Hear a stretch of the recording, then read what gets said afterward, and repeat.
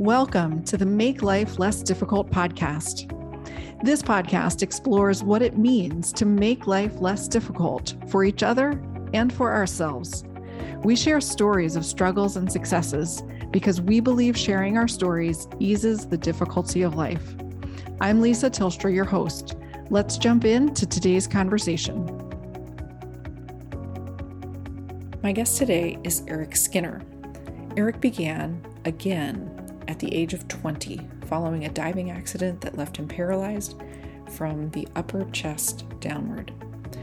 Eric's post-injury journey required him to relearn most ordinary physical activities and to hone as strengths the qualities of personality, intellect, and a renewed drive that would serve him during a new life of great challenges and rewards. After his accident, Eric earned a degree in marketing and communications and worked in the fields of advertising, publishing, and nonprofit communications. The highlights of Eric's life have been meeting and marrying his wife Carol and raising their daughter Abby together. Along with spending time with family, Eric enjoys reading, writing, and cheering his favorite sports teams. I met Eric through Elizabeth Tilstra, my guest on episode 41. And I'm so glad she introduced us.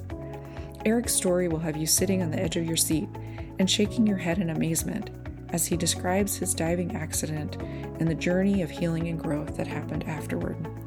As Eric and I initially connected by email, he shared some of the highlights of his story, and I was amazed. What amazed me even more than his story, however, was the fact that at the end of his email, he declared to me that he didn't think his life and story were very interesting. I was astounded. And we actually talk about this in our conversation because I think it's a great reminder that each of us have amazing stories to share, but our own stories typically aren't very interesting to us because we're living them. So even in the case of Eric, who has lived for the majority of his life as a quadriplegic, he says, yeah, my stories aren't really interesting. And yet I think that you will agree with me that they are incredibly interesting and inspiring. I hope that Eric's story will inspire you to share more of your stories because there's always someone who they will touch and in turn inspire, or at least just help someone feel that they are not alone. Eric, thank you so much for coming on the podcast, for sharing these pieces of your journey. You give us all much to think about and ponder. I know we've barely skimmed the surface of your journey here, so I look forward to hearing more in subsequent conversations. Eric, welcome to the Make Life Less Difficult podcast. Hello, Lisa. This is it feels like such a privilege to have you on the podcast. And I love to just take a moment to acknowledge how we connected. And before we started recording, you were asking me, how do I meet all these people that are on the podcast? And this is one of the ways. So Elizabeth Tilstra, my sister-in-law, was on the podcast and she reached out afterwards and she said, are you okay if I make an introduction? I know somebody who I think would be an amazing guest. And I said, yes, please. So that is how we originally got connected. Yeah, I spend every Thursday or every other Thursday with your sister-in-law, and I have for about 6 years now. Wow. She is my physical therapist and my confidant. She's my therapist. She is. I told her this one session that I said, I believe you're about my best friend, and I think it caught her off guard. But she's all that and even more. She relieves my pain, and so we have a great relationship. We're very close, and I wasn't too surprised that she recommended me to you because we know so much about each other's stories. Yeah. No, she's great. And for those of you listening, I'll put a link to her episode. Elizabeth was on, I think, back in January, February this year, and has such an amazing story to share too. And so, Elizabeth, hopefully your ears are ringing in a very positive way as we talk about you here. So Eric, I like to ask my guests a specific question as we get started, and then we'll jump into your story because there's a lot there. But this idea of making life less difficult, it comes from a quote by Marianne Evans, which is, "What do we live for if not to make life less difficult for each other?" And I like to hear from each of my guests, like, what does this mean to you? Through my life journey, I found that making life less difficult comes in two forms. One of them is to allow people in my life to make life less difficult for me, Mm. to open that door, to allow that to happen, because the willingness is there. Oftentimes, the gatekeeper is me. And the other part of that is for me to be willing and open to ask others to make my life less difficult. And when you hear my story, I think it will make a little more sense that there are people in my life who are knocking on my door saying to me, let me help make your life less difficult. Mm. And there are also there's a huge community in my life who would love to make my life less difficult if I would just open their door and ask. Mm. It's a two-way street, and it seems like it would be as easy as breathing to ask and to answer that call to make your life less difficult. But there's something internal that fights it. I'm not worthy of that at times. I'm not worthy of that help when it's offered to me. And sometimes I feel like, boy, I do not want to be in that position. And I have been a quadriplegic for 35 years. You would think that picking up the phone or just simply asking someone in my presence, can you help me, would be an easy thing after all these years. And it's still something I struggle with, but it's something that I have to be reminded. I have to remind myself. I have to hear it from the people I love and who care for me over and over again. Please answer that call, and please make that call to reach out and to allow folks to help me.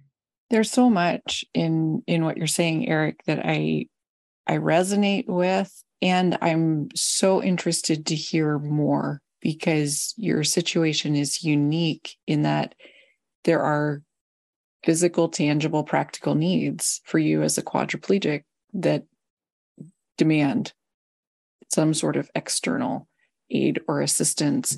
And as someone who is able-bodied, I have more of like choice, and yet I still struggle with that. And I'm, and I don't know if you want to say more about it now or weave it into your story, but I'm really interested in hearing your journey of stepping into this place of saying, hey, please assist with this, make my life less difficult here. And also the struggle of that. Sure. I think my story of before and immediately after spinal cord injury is a great place to start. I grew up in a small town south of Nashville. I'm the middle of three sons. I'm the typical middle kid. I worked all my young life, trying to be invisible and trying to get through life as easily as possible. I have a highly successful, overachieving older brother, so it was easy to hide behind his success. And I have a wild and impulsive younger brother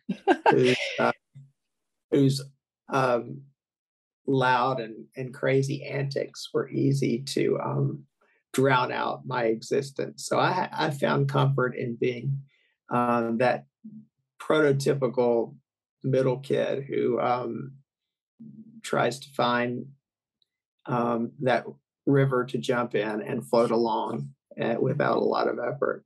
I was a big, tall, muscular, strapping, athletic kid all my life. Very active, a football player. I was a wrestler. So being physically active was a big part of my life. Yeah. And being one of three boys, we were always competing, and the physical part of life was always important to me. I was also um, a C student in everything that I did except for athletics, Mm. which I did excel. But I never applied myself in studies. Never much pushed myself beyond the basics of just getting by, and that comes into play after I broke my neck and had to take a different course. But I was a sophomore in college. I attended the University of Alabama for 2 years. And on May 14th, 1985, I guess that makes it almost 35 years ago, I, on my third day of my summer vacation, followed the girl I was dating to her home in South Alabama on the beach. And we connected with my college roommate for a warm spring day at his house at a little town called Point Clear on the beach in Alabama. And we packed our coolers and our blankets, and we're going to spend time at his beach house. And in Mobile Bay, which is the body of water that we were visiting that day, each home, beautiful home on the beach, had a long dock that went 75 to 100 yards out into the water.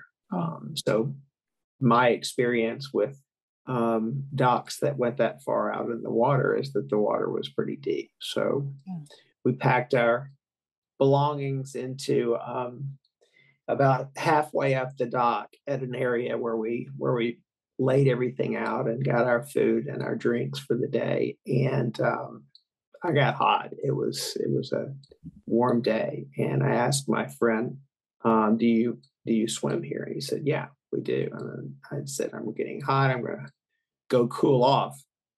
And I went another 50 yards to the end of the dock, and I hesitated. As I was standing over the water. Should I jump or should I dive? And I thought, well, I'm 100 yards out into the water. I'll dive, but I'll dive shallow, like a swimmer would dive off the docks, off the blocks. And I did, and apparently I did not dive shallow enough, and I hit my forehead on the sand, the hard sand. I don't know if the water was 4 feet deep, 3 feet deep. It could have been a half a foot. It was murky, and I had heard that was a pretty common episode to happen, that people did hit the bottom. But I was immediately stunned, but not unconscious. So I found myself face down in the water, the murky water, and realized that something traumatic happened. I thought that I had a brain injury at first, that because I could not move my arms and I was face down in the water, floating. And I realized that I was in trouble. I begged God to help me. Then I begged my friend, who was farther back on the dock, to help me. And fortunately, I guess they both heard, because my friend realized immediately that there was some sort of problem. But during that time where he realized there was a problem and made it to the end of the dock to rescue me, I was conscious and trying to stay above the water, floating on the top, because I realized that if I exhaled, I would probably sink to the bottom and probably be pushed under the dock and not be seen by my friend. So there was a lot of peril. And I also realized that I had to stay calm. And it's interesting, and this is a common occurrence in my life when I have been in times of peril. I realized, I told myself, this is not the way that I'm going to go. This is not the way I die. This is not the story of my end. And but looking back on it, who knows what the story of our end is? But I said, this is not the way it's going to end. Wow. And sure enough, it wasn't. But I had taken in 2 breaths of air because I remember thinking, well, I have to breathe now. And I took in a mouthful of air, coughed it out under the water, took in another, and then I woke up in an ambulance on the way to a small regional hospital emergency room in rural South Alabama. Mm. I woke up in the hospital, and my roommate and a paramedic had been sweating and breathing hard. And apparently they had been working to revive me, to resuscitate me. And so I went blank again. I went unconscious again. And this happened one more time where I came to again. And they were breathing hard and crying and trying to figure out whether I was going to make it or not. I came to again on an exam table at a small regional hospital and surrounded by people I did not know. A doctor asked me to blink my eyes when I could. He held up a blunt but sharp instrument, and he said, "I'm going to touch this starting on your chin, and I want you to blink your eyes and tell me when you can feel it." So he pushed on my chin, and I blinked my eyes. I could feel that. He went beneath my jaw. I blinked. I could feel that. The middle of my neck, and I blinked. I could feel that. And he worked his way down to my mid chest, and then I realized that I could not feel that. And we knew then that I knew then that it was a neck injury and that I was in serious trouble.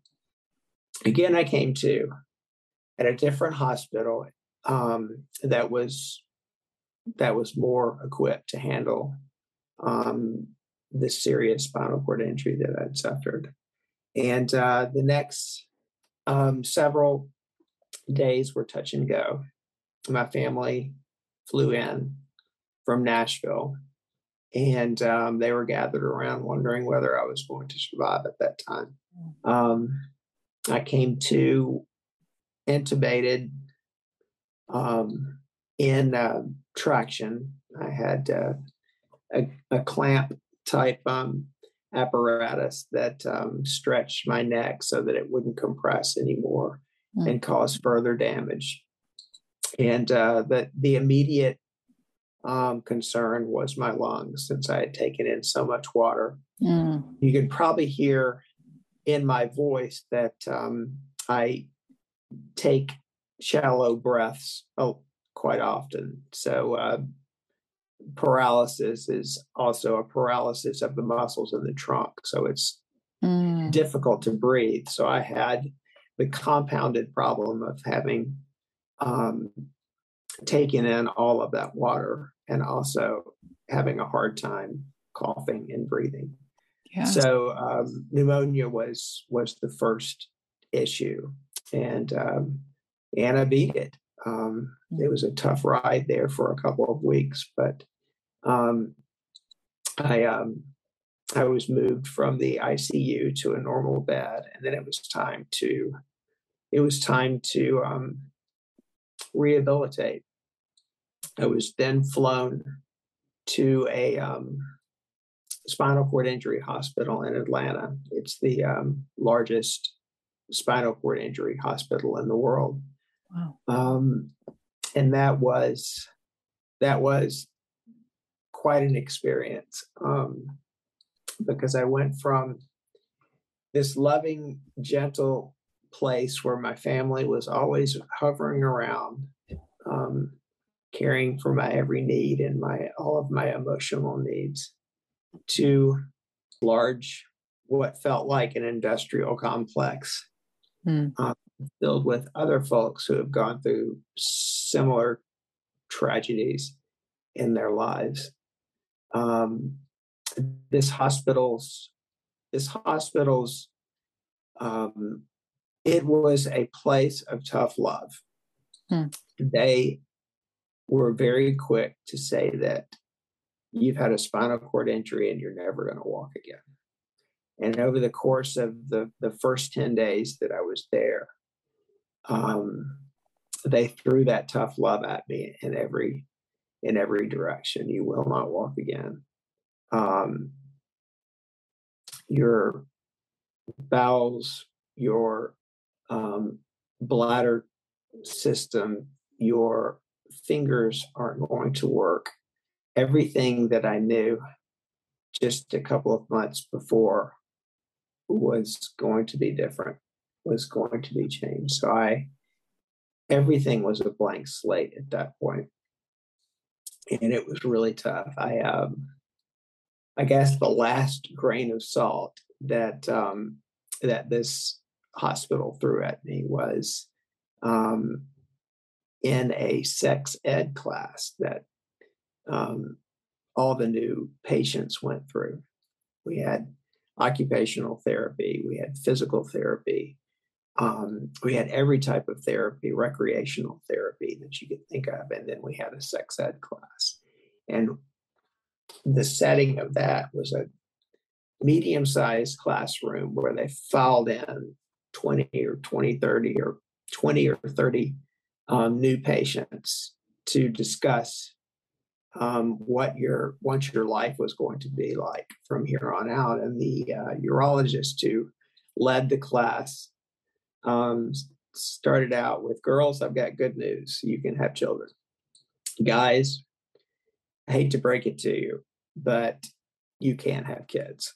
And that was that last bit of hard news that made me fall apart. But, as a 19-year-old kid, having kids was about the last thing that I thought of at that time. But for some reason, it was the last "you can't" statement that I it was that last bit of sand on top of me that felt like a boulder.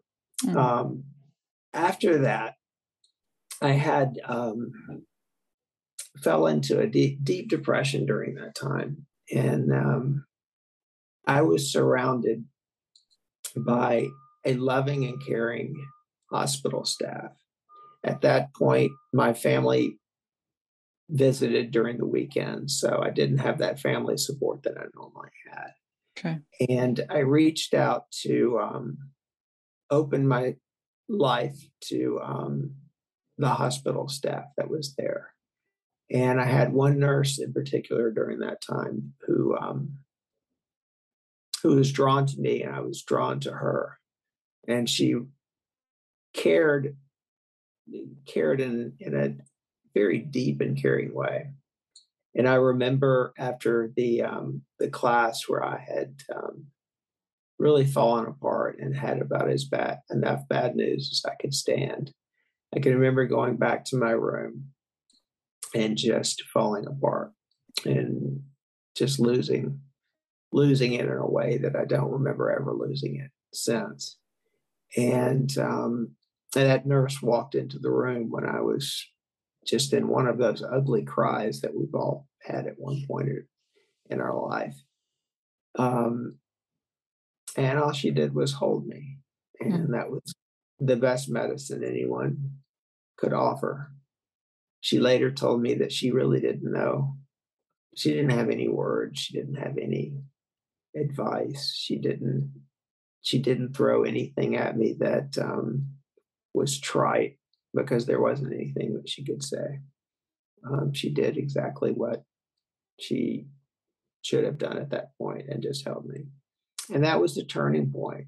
I've been often asked, was there a time when you turned your life around? And I guess, or accepted the this injury and this new life that I was undertaking. And I guess that was the point where I felt like I was at the rock bottom and I had to start climbing my way out. It's such a beautiful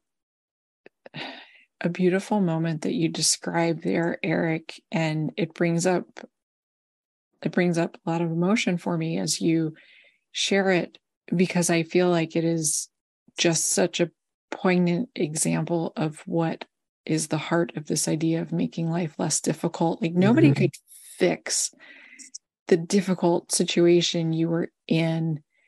She couldn't say anything. Nobody could say anything to make you feel better or make any promises or whatever. Just holding you, just being there, just being present. Right. It's so powerful, and I find it's almost easy to overlook about how much of an impact that can make in our lives. What an amazing gift, a transformational gift that she gave you. It is. We remain best buddies throughout my time there. I was in that hospital from early July to mid-December. Wow. I don't think insurance companies don't allow that anymore. No. But back in the 80s, the hospital kept me for a long time because I did have some toe movement. And I do have sensation below my injury level. So they held on to me, but I think they also held on to me because they saw someone who flourished in that environment, someone who had a lot of potential that they just didn't want to let. They wanted to help grow and help encourage, and they were right in that way. I ended up. I look back at my stay, those months in that hospital, as one of the most amazing times of my life. A real renaissance time, a time where I learned, and that where I had to look at the assets that I have. What do I have to work with now? I can no longer, my fallback when I was floundering in college, previous to this, was I can always go home and do physical labor. I can always build home, and always, because carpentry was something that I really enjoyed. And I always thought, well, I could always do that and make a great living. And that was gone. That was gone. Education was formal education. College was going to be the direction I had to take, and it's something that I never applied myself and truly didn't know that I could do. And this hospital setting was a place where I could find confidence, where I could look for those assets that I have. What do I have to offer? What are my strengths? And also eliminate those things that aren't going to be a part of my life any longer. It was an important time for me, and they prepared me as much as you can, because there were so many things I never thought. There's so much that they could not prepare me for. And during the time when I was in the hospital, my father and my stepmother moved from Nashville to West Texas, to the desert. Oh, wow. And that is such what literary device am I trying to think of? That is an analogy. That is a further analogy of where I was and what I had gone through.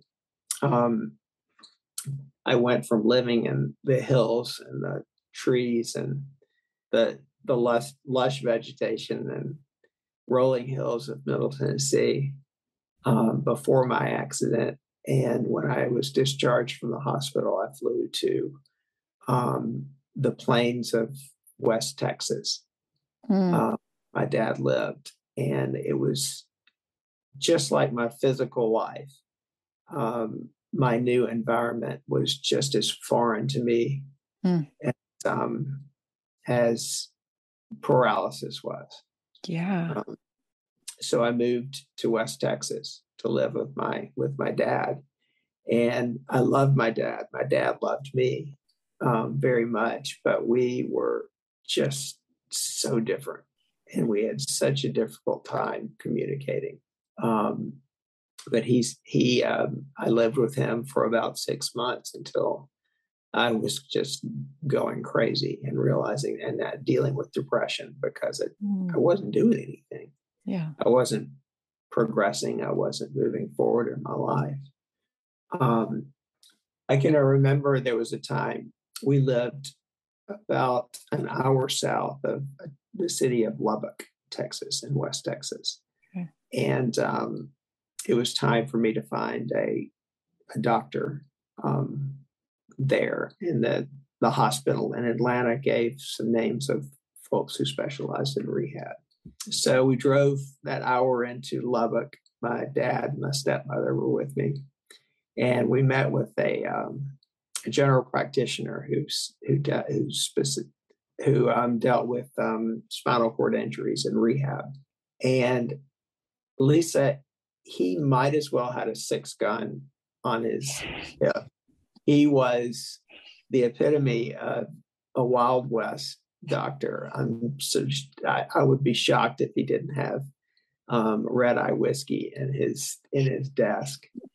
But we met with him, and he asked me, "Eric, what are you doing with your life?" And I said, "Well, I'm thinking about maybe, possibly, perhaps," all those conditional words that I could throw out there. And he said, and he threw out more expletives than I knew a doctor actually threw out. He said, "No, you're going to school. You've got a great mind. And I'm gonna call the dean of students at Texas Tech University, and we're going to get you enrolled right now." Wow. And my tough dad, who was a college football player, he was a business titan when he was here, who was the toughest man I ever knew, crumbled. He was not ready for me to make that big jump. Wow. He was, as much as I was not ready to make that big jump. But an hour later, we were sitting in the dean of students' office at a major university, getting myself enrolled in school. Whoa. It happened that quickly. And a couple of months later, my dad and stepmother drove me to school and opened the van door, and the ramp came down, and it was time to sink or swim. Wow. It's the most terrifying time of my life. It was, well, one of many of the most times of my life. So I worked really hard. I applied myself for the first time in school. Wow. And every class, every door that I had to open, every ramp I had to find, every curb cut I had to maneuver was a new and challenging obstacle. And it was also an exceptional accomplishment. Every little thing was a huge accomplishment. Yeah. Again, it was a fantastic time. And just like when I rolled into the hospital in Atlanta, it was a foreign place. I was terrified, and I flourished. And going into the to school at the university, I was terrified. I had no idea what to expect. I knew that this was my big chance, possibly my last chance. I was going to have to make it here, or um, who knew what the consequences were going to be if I failed. And that's a lot of pressure, but I did. I did really well. Hmm. And there were, I can't tell you the challenges. I can tell you, but we probably don't have time here. The challenges that I ran into at school, finding care for myself, Hmm. Reaching out to people to help me out. I had to find a student to live in the dorms with me, to help me get dressed, to help me in the bathroom, to help me with my shower, to help. I had to find someone who was at the cafeteria to help me prepare my food, to help me. It was just a matter of learning to reach out, and also to learn to accept others' help. And that's where that's where the process began, of being able to open up and accept help and to ask for it. It seems like an easy thing to do, like I said earlier, but it's truly not.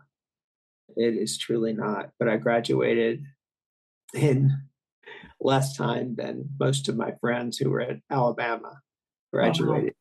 And I moved back to Nashville and went into advertising. Hmm. My degree was in marketing and journalism. So I started out working for an advertising agency here in Nashville, which unless you own the advertising agency, you're not going to get rich.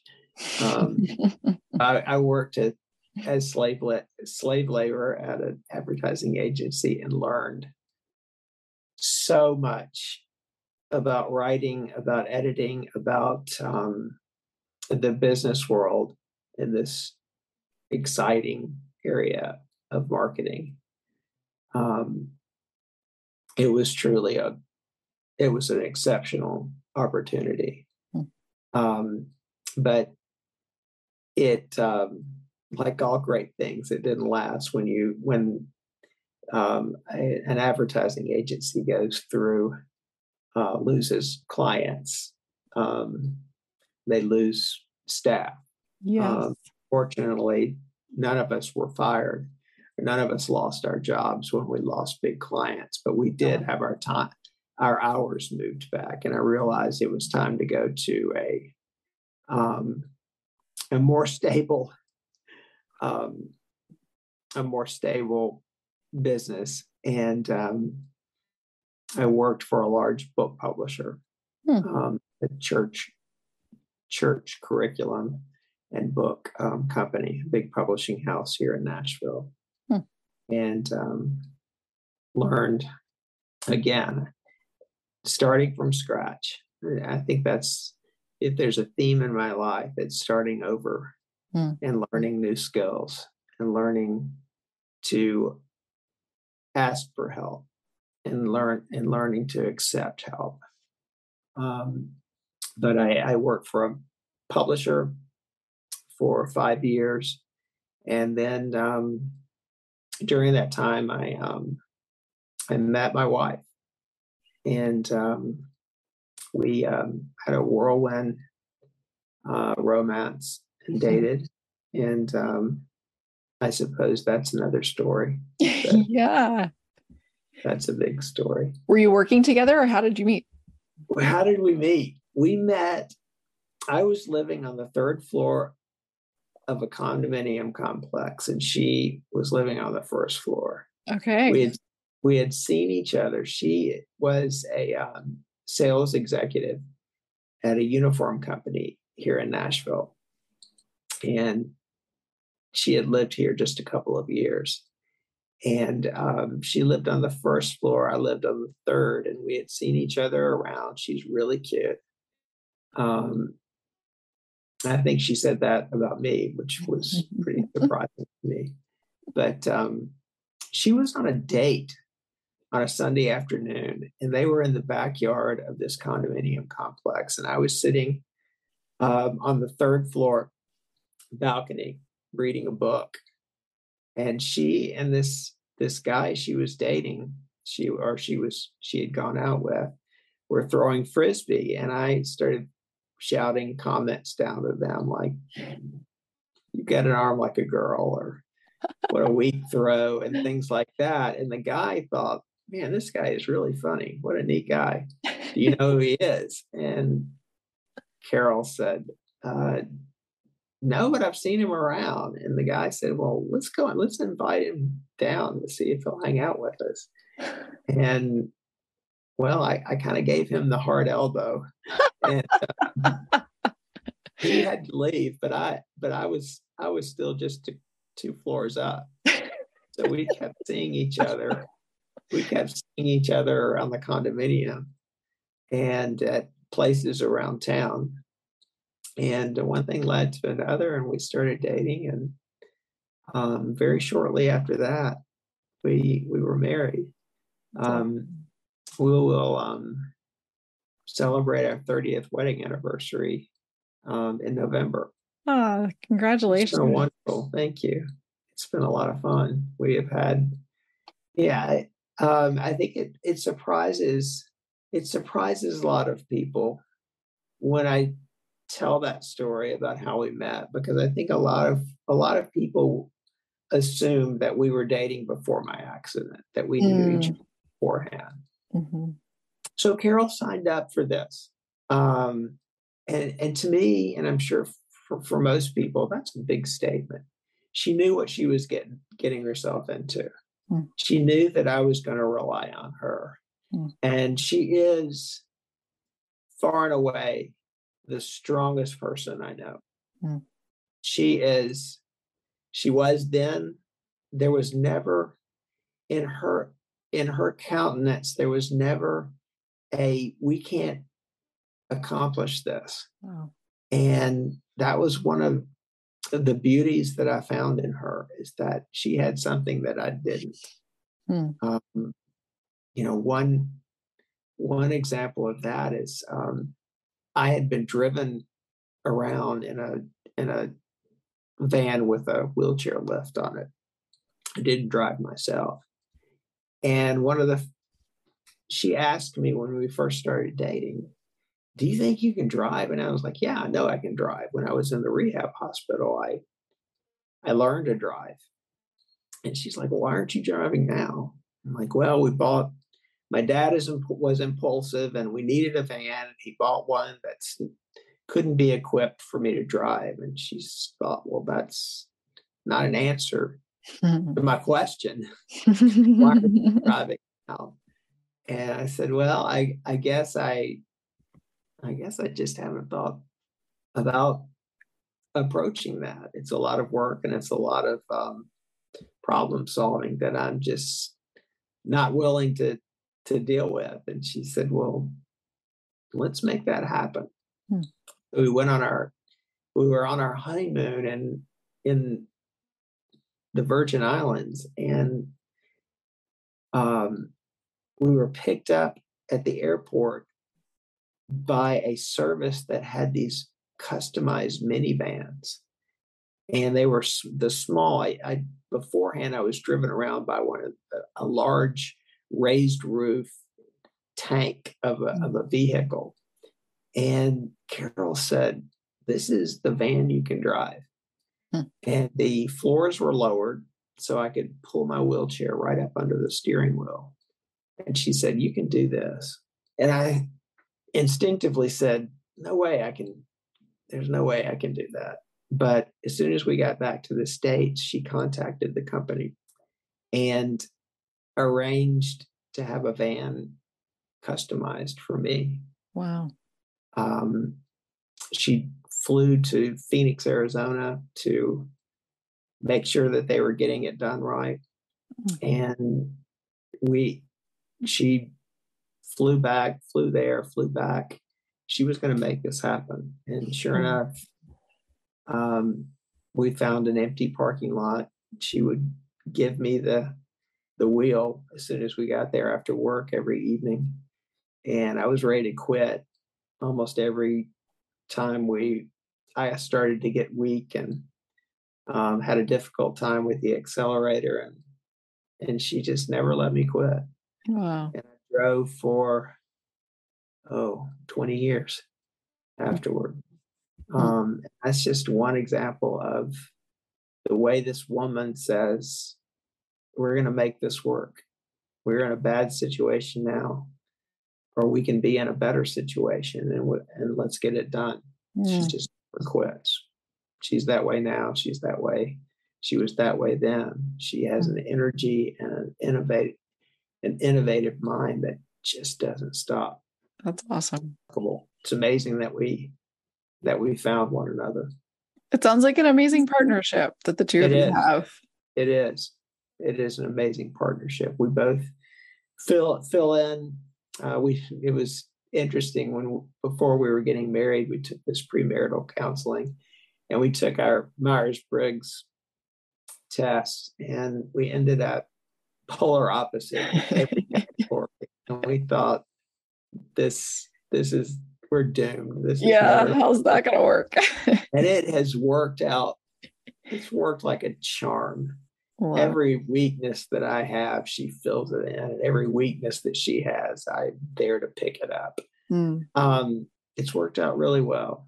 There's a beauty of that, Eric, that really, I mean, it seems like the two of you, it's interesting. I can geek out a little bit on like the Myers-Briggs and personalities and what makes us click in relationships and stuff. And it often seems like our weaknesses are areas that I can get defensive, right? If my partner or spouse like points out the weakness or I see it, I get defensive.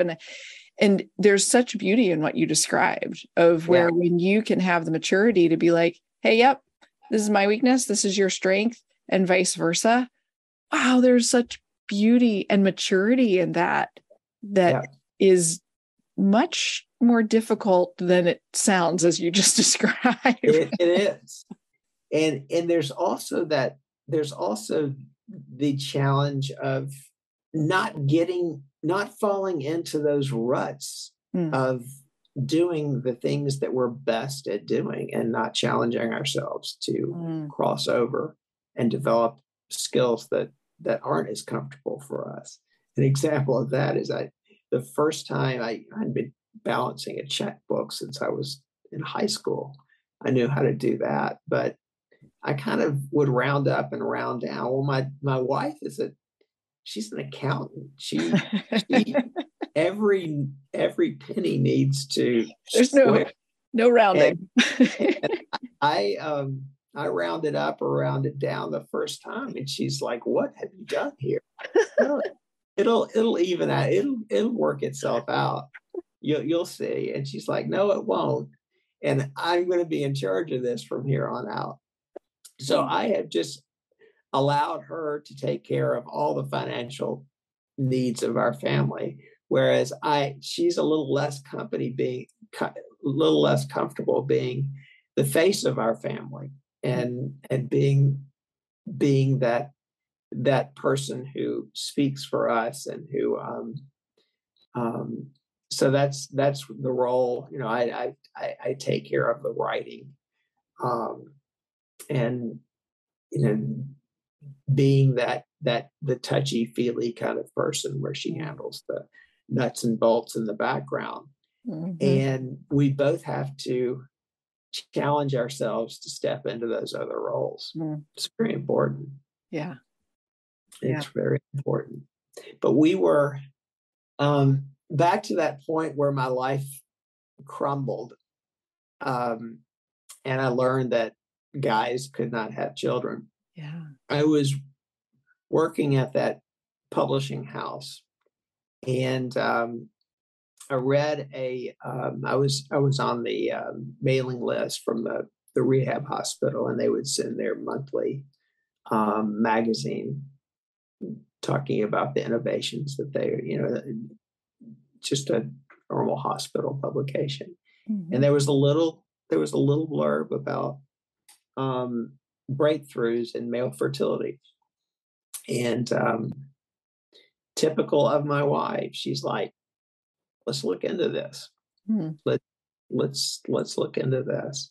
So I started making phone calls, and I actually called the and this is a perfect example of my definition of making life less difficult.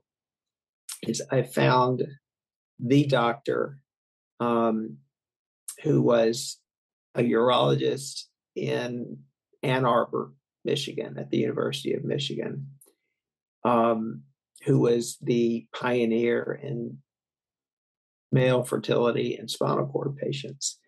And I had run into so many roadblocks in the hospital in Atlanta where I was and in hospitals here that I finally said, I'm just going to the source.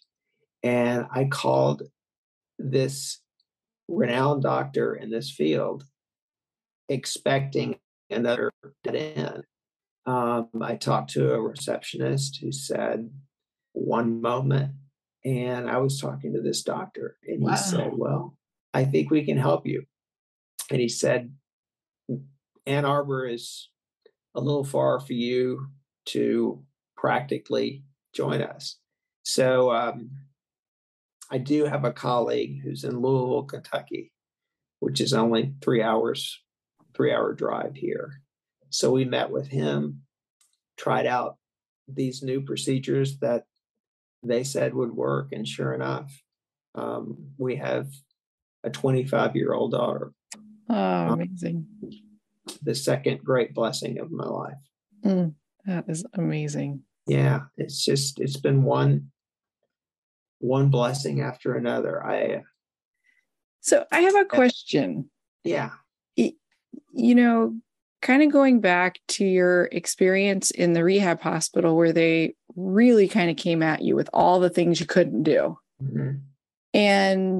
And then your life experience of shifting, it sounds like there was a shift then to, okay, what you can do and your strengths and your assets. And then there's also this aspect of challenging something specific. They're saying, okay, like you're not going to be able to have kids. And then, you know, challenging that and stepping into it and going out of your way.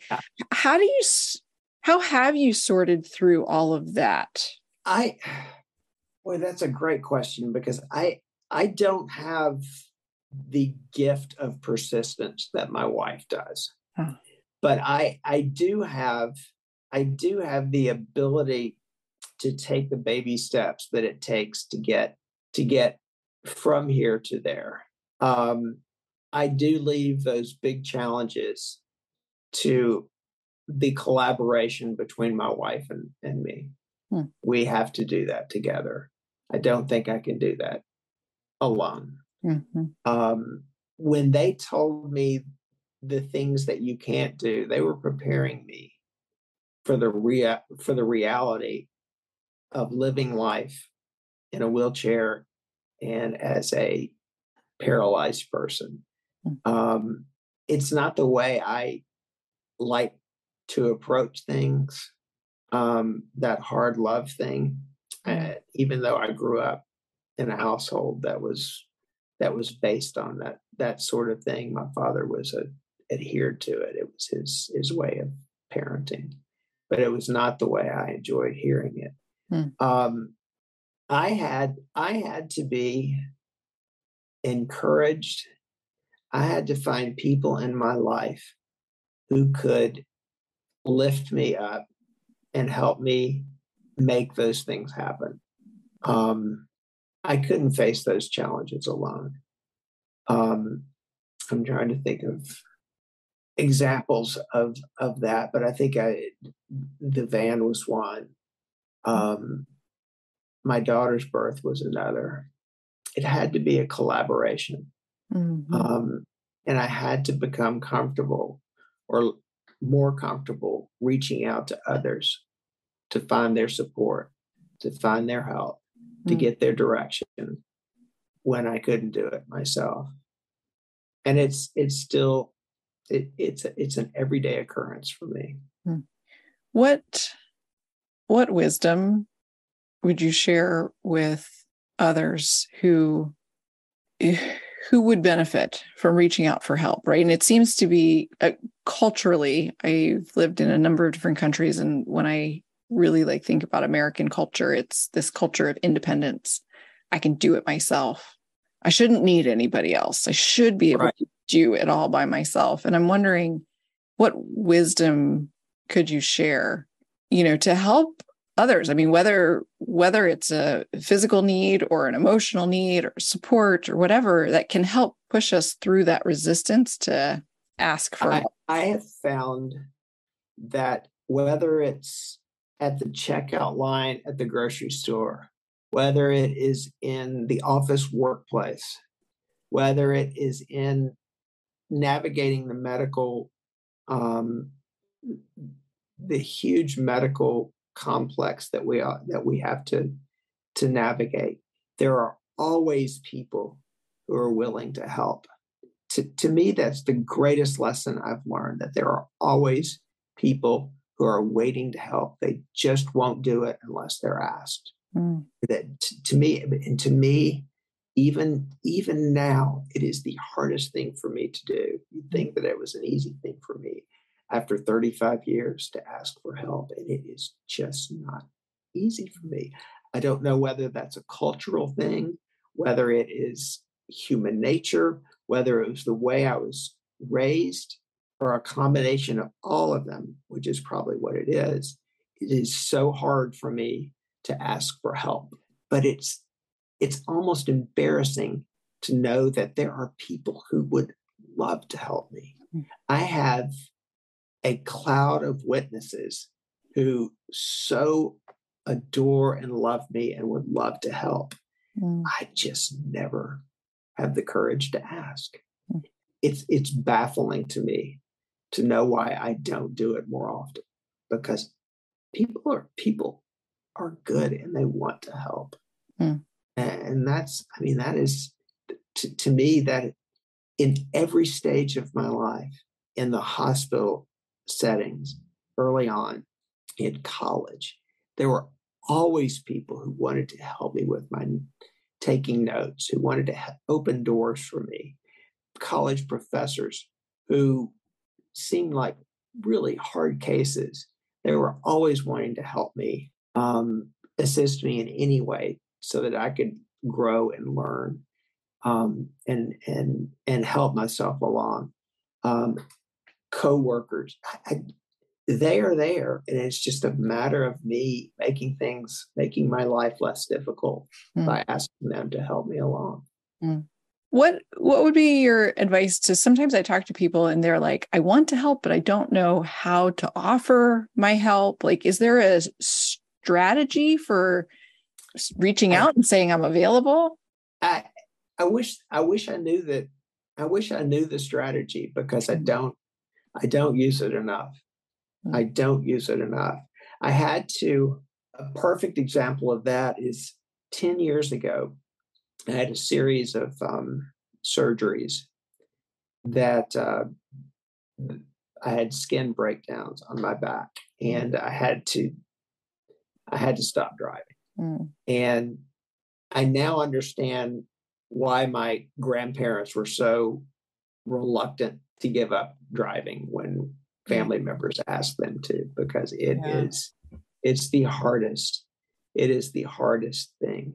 Yeah. But over and over again, every person in my life said to me when I had to give up driving, just call me and I'll take you wherever you need to go. And I'm still so reluctant to pick up the phone and ask for help when it's there. but it's always there. And there are so many people. And I just know that I'm not the only person who has a huge group of people who would love to help. Mm. And it just finds it so difficult to ask. Yeah. Yeah. So I'm just going to ask this question and see what it brings up for you. I mean, this is one of those areas where I feel like it is difficult. And again, maybe it's cultural upbringing, whatever it is, for those of us who have such a difficult time asking, it might never get easy. It might never get even just easier. You know, you've said 35 years, you've been doing it. It's still really difficult. What makes it just a little less difficult? For me, it is a true leap of faith. It is for me, it's almost facing a demon that I have, and that it is a requirement for my life to get anything done, is to pick up the phone, is to send the email, drop a text, and say, I need help. I'm always met with a yes. I'm always met with a not today, but how about this evening? It is, and I'm always amazed that this person is willing to do that for me. But what I do find afterward is they are rewarded as much as I am. That's beautiful. Yeah. There's always the reward. Yeah. People enjoy help. I mean, we all enjoy helping. I mean, there's such a reward in it. Yeah. As much as being helped. Yeah. It's so interesting, right? And it brings me back to the quote, what do we live for if not to make life less difficult for each other? And there is a reciprocity there that can be so beautiful. And that you know, your friends and family who are helping you are giving you a gift. And in this interesting way, you're actually giving them a gift by receiving the help. You couldn't put that in any better words. You're absolutely right. I mean, that's truly the secret of my life. That is truly the point in my life. Yeah, you nailed it. You nailed it. Yeah, there's I mean, I guess what's coming up for me is the paradoxical beauty that comes from the difficulties in life. And when we step into those spaces together, I mean, sometimes it sounds, I don't want it to become trite or anything, but because it deeply resonates with me, but it does make life less difficult. It does. Absolutely. Absolutely. Yeah. Eric, I'm so grateful for your willingness to share your story. I'm curious, as you go back and, you know, you shared with me before we started recording that you've spoken a lot, you've shared your story to a lot of different audiences.